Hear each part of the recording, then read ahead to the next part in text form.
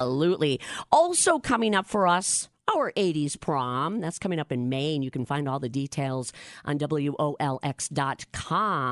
But something else happening at the same time right now, can you believe it? 80s, many ways making a return. How about that? The fashion, especially the bright colors, as you would add to almost any piece of clothing. And I remember I was really into kind of black and white at that time, but everything was very bright and colorful. I don't know if that was because of the poppy punky influence, Jim. I don't like, if you get a prom suit, do you have to wear something super bright? Like a bright orange. Neon. Yeah. Well, of course, the shoulder pads, holy cow, those made most of us girls look bigger than football players. That trend stuck around way too long. And luckily, that's not the one that's coming back. But it really is the bright colors and flowers on your clothes. I don't know if you remember the flowered jackets, like there were flowers everywhere and they were super bright.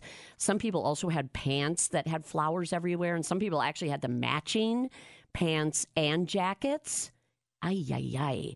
And that flower fashion actually came out of floral arrangements that people first spotted, and in particular clothing designers saw and loved in New York City. So now we're going backwards to go forwards, I guess, Jim. I don't know. If they come out with guys, bright colors and flowers, would you wear it? I had a lot of bright neon T-shirts. Did you? Yeah, yes. Ooh. I was styling, man. I was styling. Well, I don't know. Talking about prom and the things we might be wearing. For many of us, yeah, is this going to be a do-over? And you can actually wear these bright colors all over again, even though they're going to be back in this summer? What about songs, Jim? The soundtrack of your life. Like, man, 80s was loaded with good stuff. Maybe, and the way you were feeling at that time, The Best of Times by Styx. Oh, I remember that. Or maybe Flirting with Disaster by Molly Hitches. Yeah.